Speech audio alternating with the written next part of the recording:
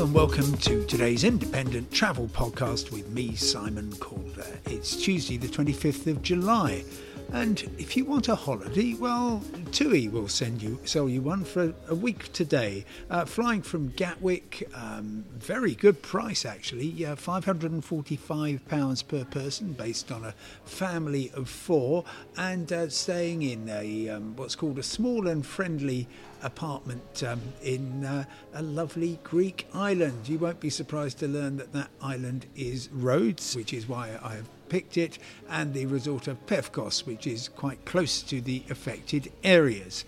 And I am raising this because there is a growing clamour for travel companies to stop sending people to Rhodes. The big two, obviously Jet2 and TUI, have stopped outbound flights for this week, and to give people a chance to cancel their flights. And yesterday the Liberal Democrats actually made it a political issue. The Foreign Affairs spokesperson for the Lib Dems, that's Leila Moran, said she wanted uncertainty for holidaymakers out of pocket as insurance companies refuse to pay up to end. There's a slightly odd kind of lack perhaps of understanding about how this works. She is saying that she thinks that it should be put on the red list. You might remember the red list. We talked about it a lot in COVID. There isn't actually a red list, but let's assume that she means places to which the government says you shouldn't go. And she's saying that because this is stopping the travel insurance companies paying out. No, it's stopping the holiday companies from being forced to cancel all holidays for an indeterminate length of time and to bring back people who are there. So should the government be doing this, first of all? From what I can see, I don't think so. 90% of the island appears to be safe and functioning. As I have mentioned, wouldn't go there because of the concerns about adding to the stress on the infrastructure, but I might well, if I had no other plans, I might well take up TUI with that very good value offer. A very excellent price for this time of year. And I would do it knowing that the law says if I book a holiday, I should be able to expect a safe and enjoyable trip. And safety, of course, the biggest concern, and I would very much assume that no responsible travel company would put you in any danger. Enjoyable, well, if the facilities in the hotel, in the resort are there, if there's a sense of this is just an ordinary summer holiday, then I think that will go ahead. And a lot of people listening to this, perhaps who've got bookings, perhaps to Rhodes, maybe to other islands as well, perhaps to places where they're looking at the intense heat across the southern Mediterranean, reaching close to 50 Celsius. They're thinking, no, we don't want to go.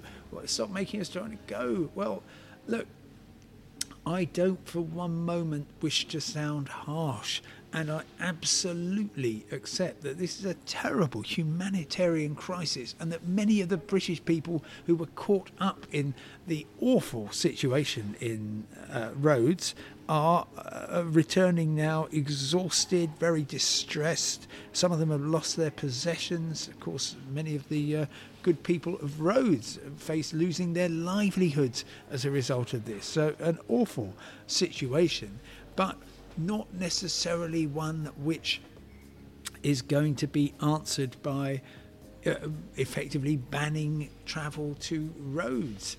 The answer surely has to be that we take a couple of days, have a look at what the situation is, survey the damage, and the Greek Prime Minister has been warning overnight that that this is a war, I think was the term he used, and that there's going to be 3 more difficult days ahead. But then just have a slight pause, as we are doing, and look at what is happening. I'm genuinely concerned that the calamity in Rhodes is acquiring a political dimension. We just don't know what's happening. There's already a de facto no-go policy for the biggest operators, and we just need to be able to assess whether people can have those safe and enjoyable holidays. I am getting lots of upset people contacting me. I completely accept that it's a dreadful position to be in if you are, for example, I've been contacted by people who have asthma, and they're very worried about going to somewhere like that. People with young children. And yes, I sympathise with anybody who's feeling apprehensive about going to an island that looks like a disaster area. But at the moment, it is too soon to say, and I think things will become clearer. We had 26 flights coming out of Rhodes yesterday to UK airports.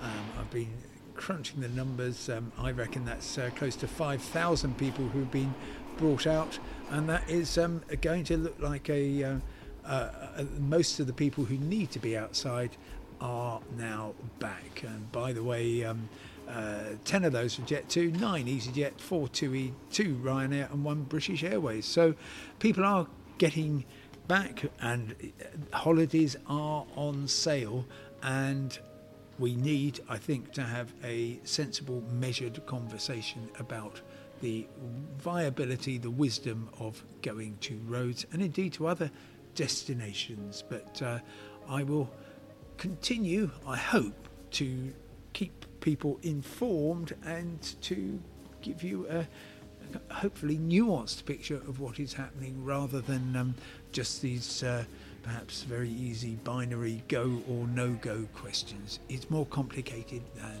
that.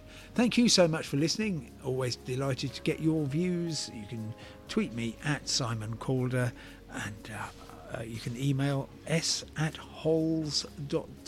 That's S short for Simon, Hols, HOLS, short for holidays, .tv, short for television. Thanks for listening. I'll talk to you again tomorrow. Goodbye.